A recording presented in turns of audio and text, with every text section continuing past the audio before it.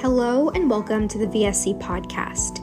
Here we sit down with professionals that serve survivors and victims of trauma, or those who have experienced violence, and have conversations about social issues.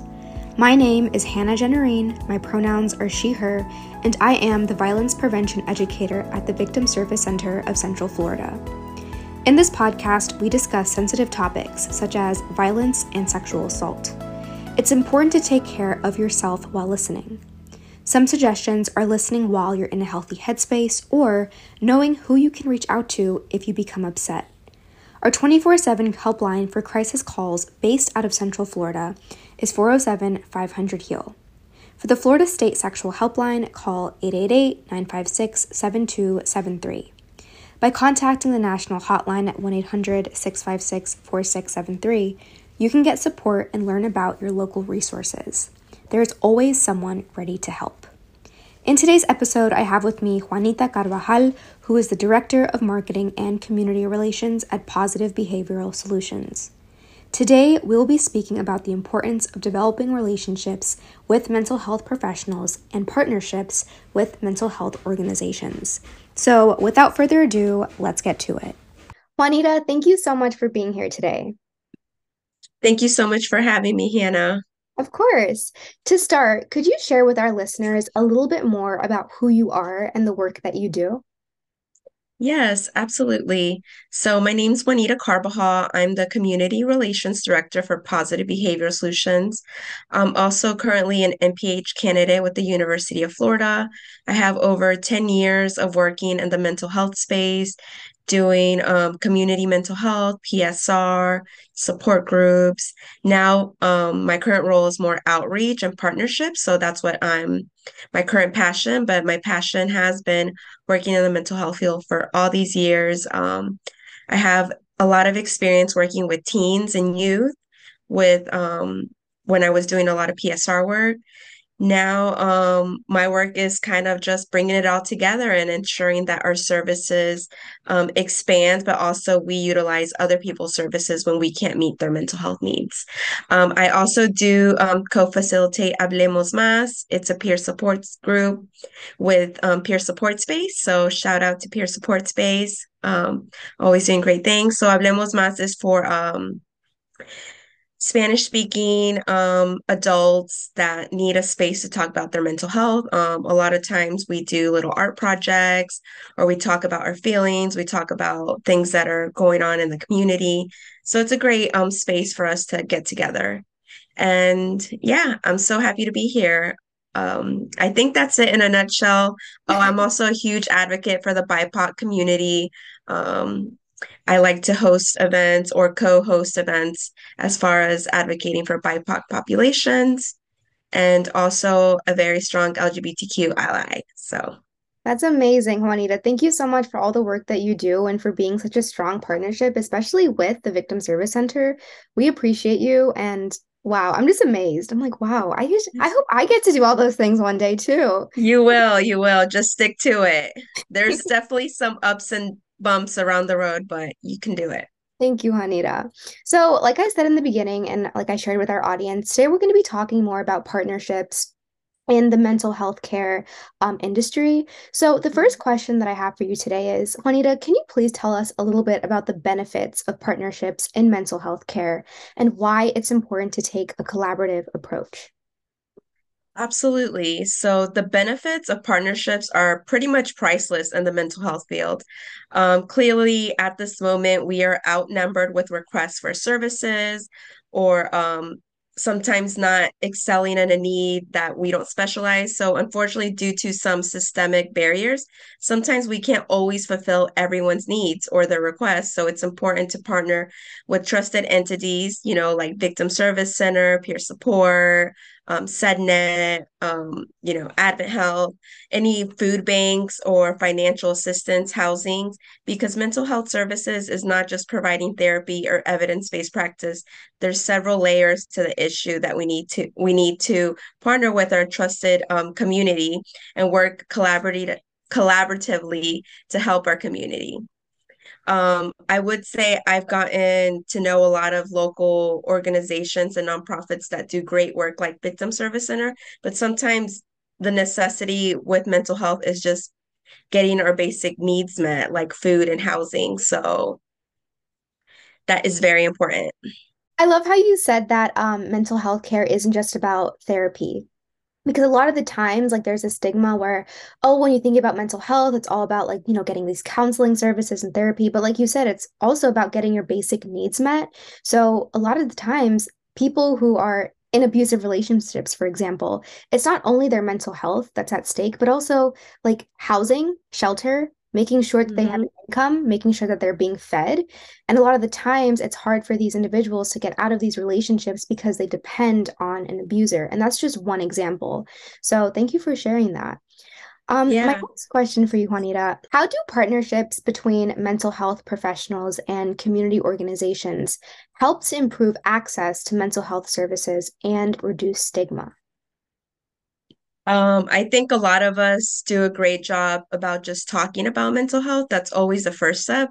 I think in Central Florida, we're doing a phenomenal job at, the basic step is just talking about our mental health, talking about ways we can reduce the stigma. I noticed that we partner to host a lot of educational series, to support groups, but also we refer to one another when we can't get that need met. So, like you mentioned earlier, like domestic violence is a huge strain for PBS. So that's why we have to work with other organizations, whether it's Victim Service Center, Safe House, Harbor House. Like it's important to come together and just find what best meets the client's need because sometimes what we as a provider think meets the client's need, they're in a whole other tangent and they express, well, maybe that service didn't work for them in the past, so they have to look at other options. I think for the most part, we also have to be cognizant of like sometimes we can't meet their requests and it requires a higher level care. So, what exactly is a higher level care? It's probably a little bit more intensive treatment that goes beyond what we can provide at the moment. Sometimes it is partial hospitalization, sometimes it is, a residential program. So, we have to be able to advocate for that person when they need that service because sometimes they require a clinician or a doctor or someone to advocate for them to get those services in the first place. Can you share an example of how successful partnerships like the Victim Service Center and Positive Behavioral Solutions have a positive impact on individuals and communities? And it doesn't even have to just be like our two organizations, it can be others as well. Yeah, absolutely. So it's been an honor getting to work with Victim Service Center and the Trauma Focused CBT Collaborative. I think there's several collaboratives that do occur here in Central Florida, and it's given us an opportunity to pretty much learn from one another on how our system works. Right now, a lot of us have noticed that we're dealing with shortage of staff, leadership changes. So when we come and we partner and just have those difficult discussions with several leaders in our community, like we're able to learn from one another and we're able to kind of brainstorm and piggyback on ideas that maybe worked for us, but you guys haven't tried it, or vice versa, something worked for Victim Service Center that maybe we can implement just to be a stronger team and obviously just to be a stronger community. And that also speaks really heavily on the importance of hearing other approaches and collaboration as well, going back to that, because there isn't really one way of helping like Yeah. our community. It's all about, finding solutions and looking at how some another organization approached it. And it's all about perspective. So I think that's really important. And thank you for sharing that. Yes, I agree about perspective for sure. I think like we've learned so much. I think we had our last trauma focused CBT collaborative like earlier or the end of last month, Mhm. but we still were able to notice growth. Like some of us went in there not knowing what to expect, and Mhm. sometimes not knowing what to expect brings so much growth and knowledge to us. So we're very Exactly. appreciative of that. And then you can take that experience, and if there's like another nonprofit organization who's seeking to provide the same services, you can say like, "Hey, this is a collaborative that we've done, and here's what works." And also, I think it's really cool to hear the feedback as well, like from everyone who's involved, because while someone may have gotten like a really good experience from that collaborative, someone else may have thought like, wow, like this was good, but I wish we could have done this. So it's hearing also once again the perspectives and then making sure to, implement them. This way everyone's needs are being met and that, everyone is receiving the services that'll help them throughout like the course of their healing. How Absolutely. how can mental health professionals and community organizations work together to promote holistic approaches to mental wellness? Well, first of all, is one, we had to familiarize ourselves about with what other people are doing. Hmm. Sometimes we know or we heard of an organization, but sometimes we don't know what they're doing. So building that trust with an entity that works for that organization, gets us to know more, like gets us to know like, do you have a waiting list? What does your intake process look like?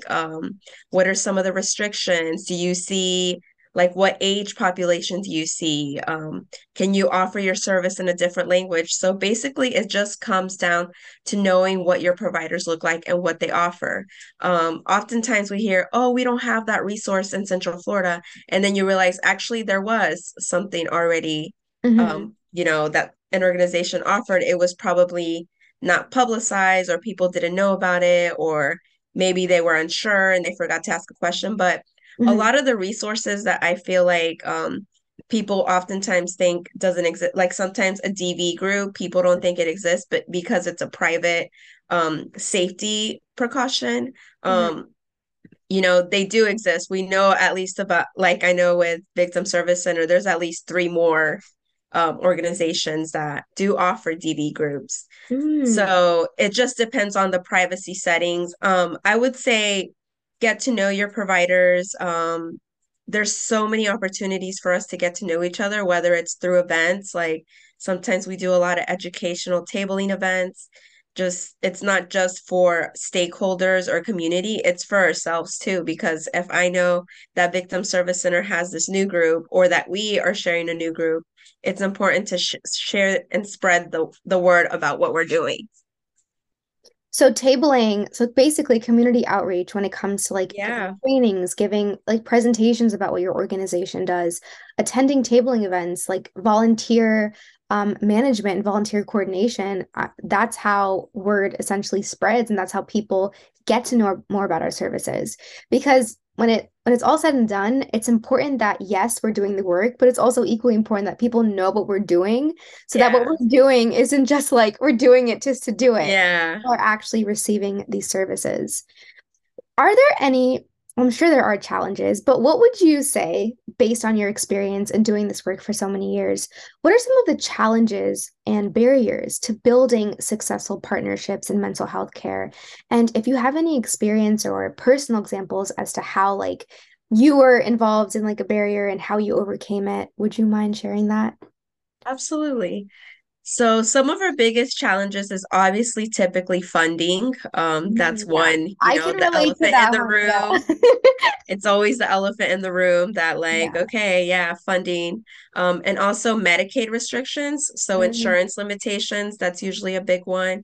I know a lot of organizations that do accept Medicaid, but unfortunately, sometimes a certain insurance plan only limits a X amount of sessions or X amount of hours. And unfortunately, sometimes that doesn't suffice to meet the client's needs, especially Mhm. when if it's a chronic case or if it's a case that, requires a little bit more in-depth and specialized treatment, it might take longer than what the insurance is suggesting. So those are our biggest barriers, I would say. I would say there was a point like maybe pre-COVID where we Mhm. kind of thought we had competitors, but really there's more than enough to go around. Um, Organizations that do the same or similar work to you, I would say look at them as, potential partners versus competitors because we can't always meet the needs. Like there's some, like even here in PBS, we offer diverse we have diverse staff that can offer services in Spanish, Hmm. or Portuguese, but Creole, like unfortunately, we don't have a Creole speaking provider. So that's why it's beneficial to look at, what Lucas or Pan America or other organizations that do what we do, if they have a provider that can, meet that request, then it would be awesome for us to just refer to them instead of making them wait on the service. So that's kind of my niche on that.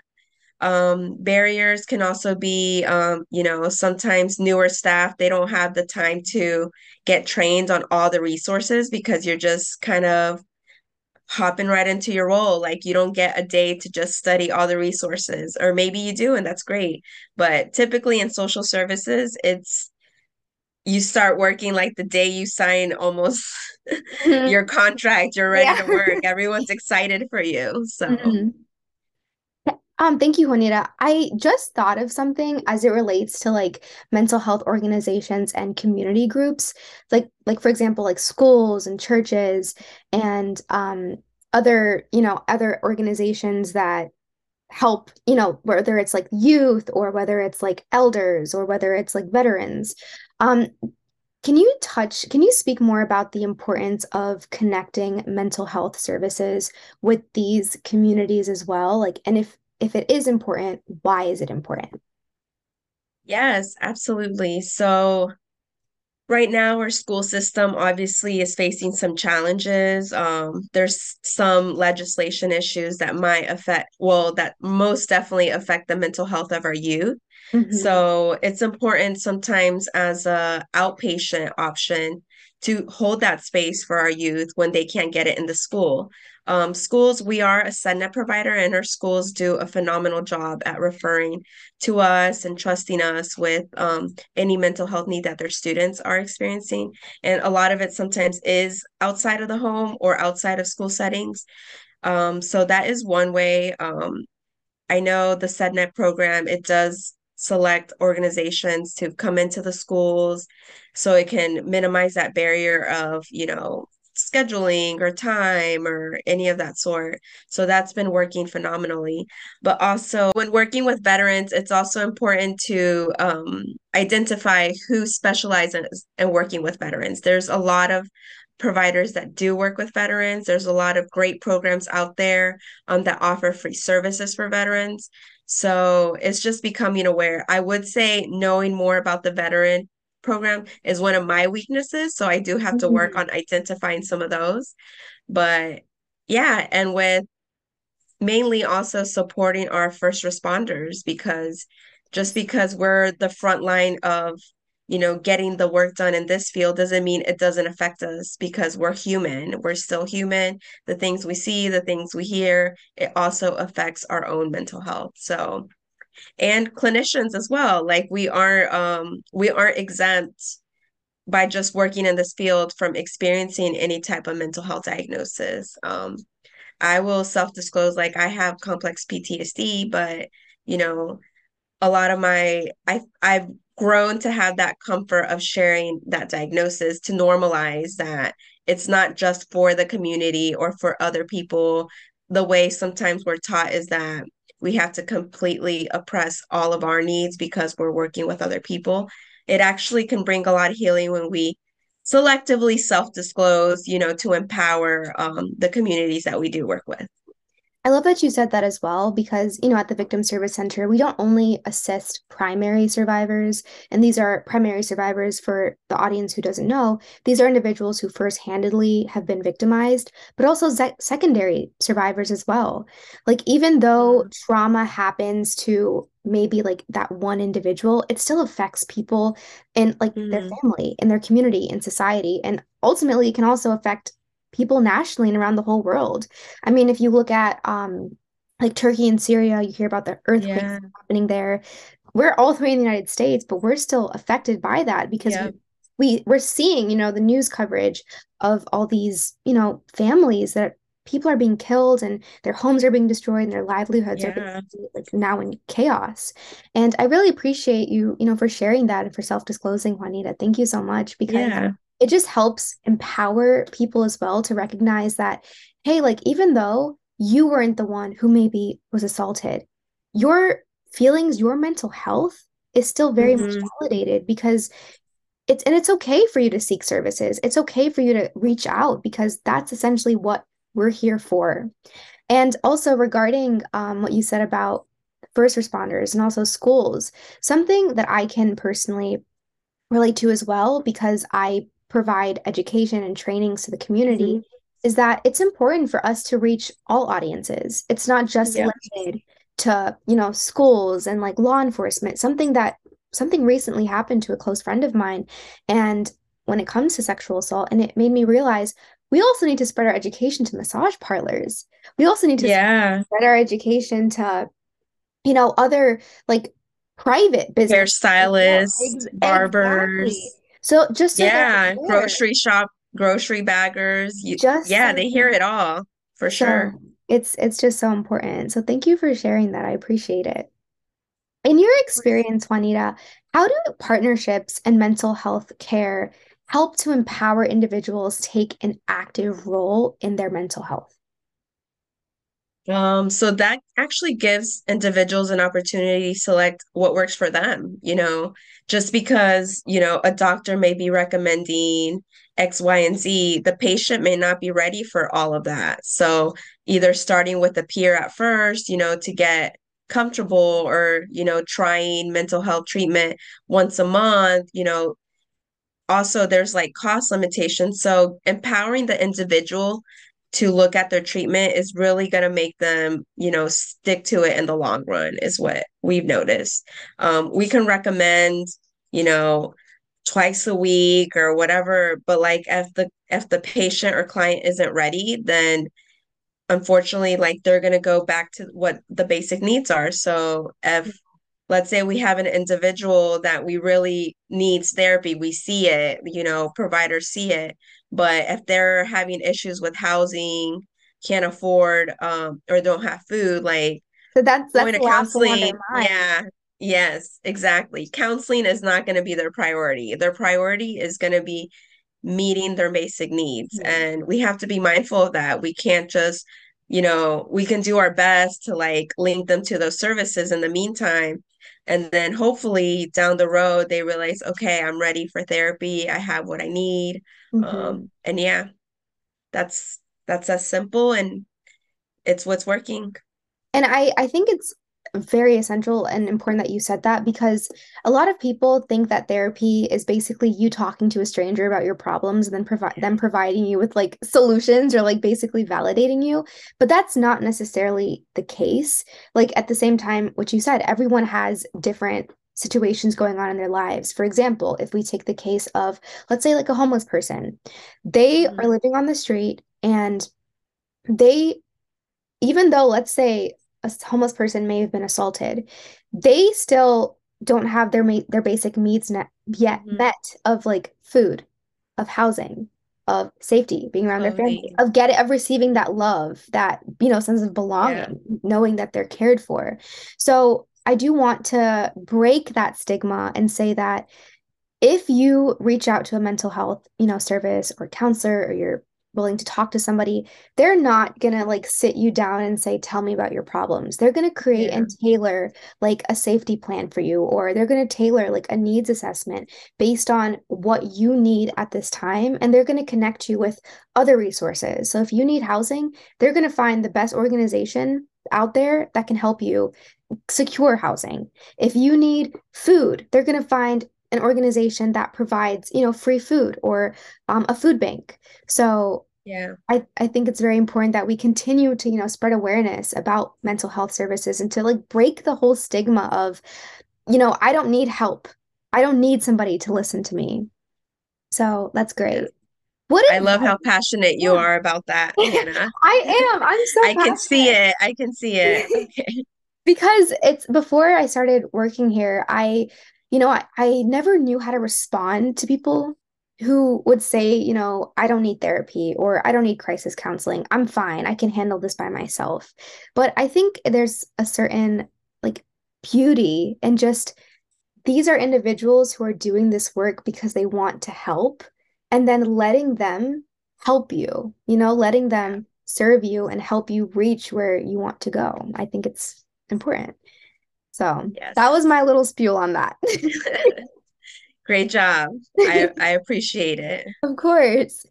Juanita, what advice would you give to mental health professionals or community organizations who are interested in building partnerships to support mental wellness? Very easy. Don't be afraid to network and put yourself out there. I know some of us are very hesitant to networking, or it's like, oh, I don't want to work. I don't want to do. It's not even that. It's just having that conversation. Just, when you're in let's say you're at a conference, there's so many like-minded people in your round table that you can just talk about, and that's where ideas start to come. Like, I think I want to say Victim Service Center, we met you guys at TFCBT, but now we refer to you guys for like services, doing podcasts, events. So, it's just being friendly, approachable, surrounding yourself with like-minded people, talking about your ideas. That's how ideas come to life. So I would say that's one of my biggest tips. Also, a lot of the people in this field, we have that passion, that drive, and like we see the barriers, and most of us want to change or advocate to improving those barriers, but it takes a team, it takes effort, and one person can't do it alone. Like we say, you are not alone. We are not alone in this field for sure. Exactly, exactly. How can we ensure that collaborative approaches to mental health care are inclusive and equitable, and also that they address the unique needs of different communities so that services are affordable and accessible? I know that was a lot, so take your No, that's good. time. I think it all just comes down to foundation of trust and transparency. Um, when in order to, build that foundation, you have to have trust. And that trust comes from being transparent about what the services look like, being able to offer them in the language that the person speaks or feels more comfortable, being able to identify, let's say LGBT, like if you introduce yourself with pronouns, that ensures that you're a safe person to talk to. Mhm. Just little things like that literally make a difference. And eye contact, at the end of the day, it's like you have to be able to you have to give space to hold space. Yes. So when you do that for others, it shows that, they belong, they're accepted. This is a place where they can go for healing. Uh, and yeah, being Yeah, that able, mhm. yeah, I would say that's pretty much it in a nutshell. And just trust, like I just always say, trust and transparency is the best tool to building rapport with anyone. That can be a client, a patient, Mhm. stakeholder, colleague. Yeah. Yeah, and then also it's also verbal and also nonverbal Hmm. like cues that you give them. So like the eye contact is very important. It's also continuing to educate yourself on different cultures, so developing cultural humility. So I actually did some Yes. research on this, and cultural humility, for our audience who may not be aware of what this term means, it's essentially acknowledging and accepting that we're all different from one another. So even though I am Guyanese American, my cousin who's also Guyanese American has a different experience than I do. So it's understanding that just because we're both Guyanese, we don't have necessarily the same Yeah. values and the same like outlook in life. Like we're very different people. So it's being humble and understanding that, hey, even though these two, women, they're Yeah. Guyanese, I respect and I'm humble and I understand that their culture may be similar, but they're not the same. Yeah, your So, lived experience is different for yes, sure. Well, it exactly, differs and overlaps in some ways too. Like you exactly. said, like traditions. Same with me. I'm Mexican American, and my experience living in the States my whole life is not the same as my cousin's experience living in Mexico, even though we are part of the same culture and part of the same family. It's just a whole different, yeah, And that's whole why different life. yeah, it is. And that's why I always say like educating yourself, reading up on news. And I love how you said the LGBTQ plus community, because as much as you think there's always more. So Yeah. understanding why pronouns are so important, understanding why people have like she, her, hers, or they, them, Yeah. understanding why people have that, understanding, different um romantic attractions, because this way, even though you are not that person and you probably cannot put yourself in that person's shoes because you've never experienced what they're feeling, it's developing that empathy, I would say. And I'm really big on empathy, especially Yeah. when I give trainings and I give presentations and I'm talking about sexual assault. It's understanding that how you think, or let me rephrase this. It's more like someone responds and reacts to a situation based on what they think is best for them at that time. So it's understanding like not to automatically judge them for what they, how they reacted or responded, but saying like, hey, I understand what you did. Like I get it and I accept you, and just, being supportive of them and continuing to educate yourself is so important. So, Yeah. and I concur. yeah. For Okay. sure. How can we continue to strengthen communities and empower individuals? I'm going to keep it very simple. Just show up. That's it. Show up for your role, show up for the people that you care about, show up for your communities, show up for, that friend that may need you. Just showing up is really how we strengthen our communities. Showing up for that event, a lot of us, we host networking events for mental health providers, and sometimes we get people that say will come and then they don't. But if you just show up, you'll realize you can build connections. You get to meet new people that you didn't have the opportunity to meet in your office. Like, so that's, or conferences, a lot of us are like, oh, look at this great conference, we want to go.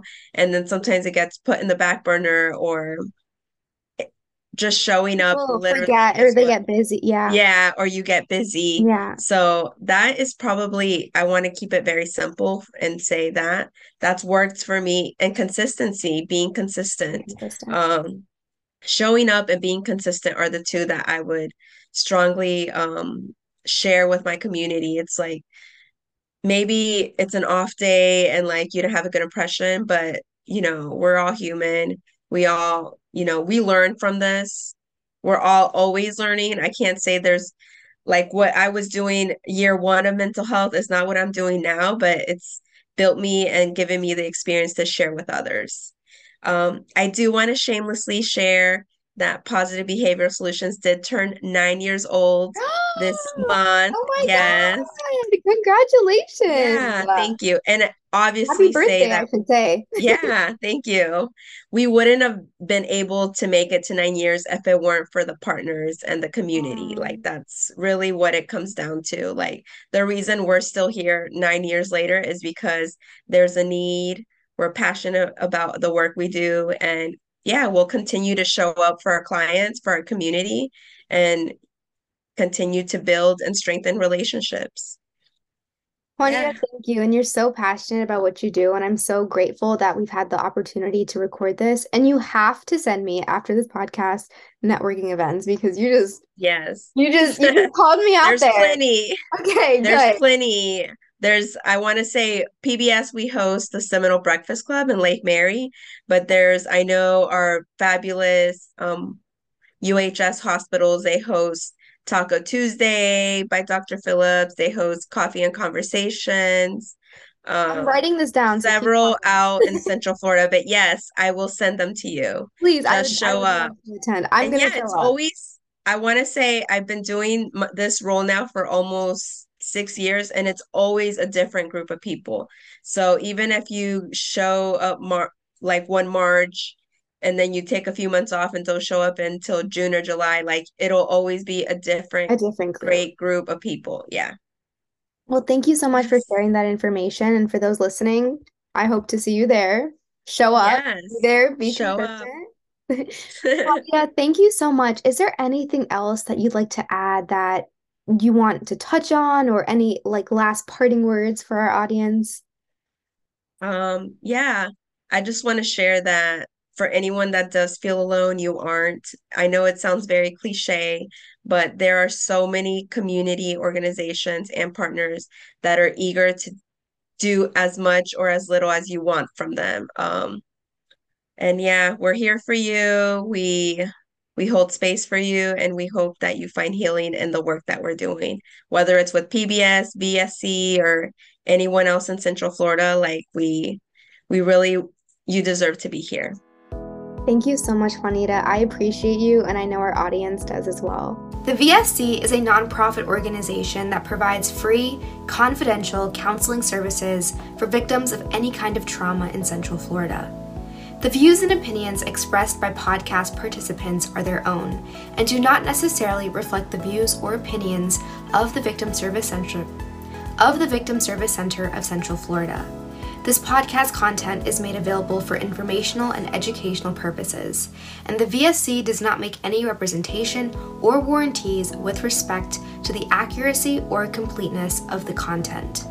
While we make every effort to ensure that the information we are sharing is accurate, we welcome any comments, suggestions, or correction of errors. To learn more about our services, please visit victimservicecenter.org. And to everyone listening, healing is not linear, and you are not alone.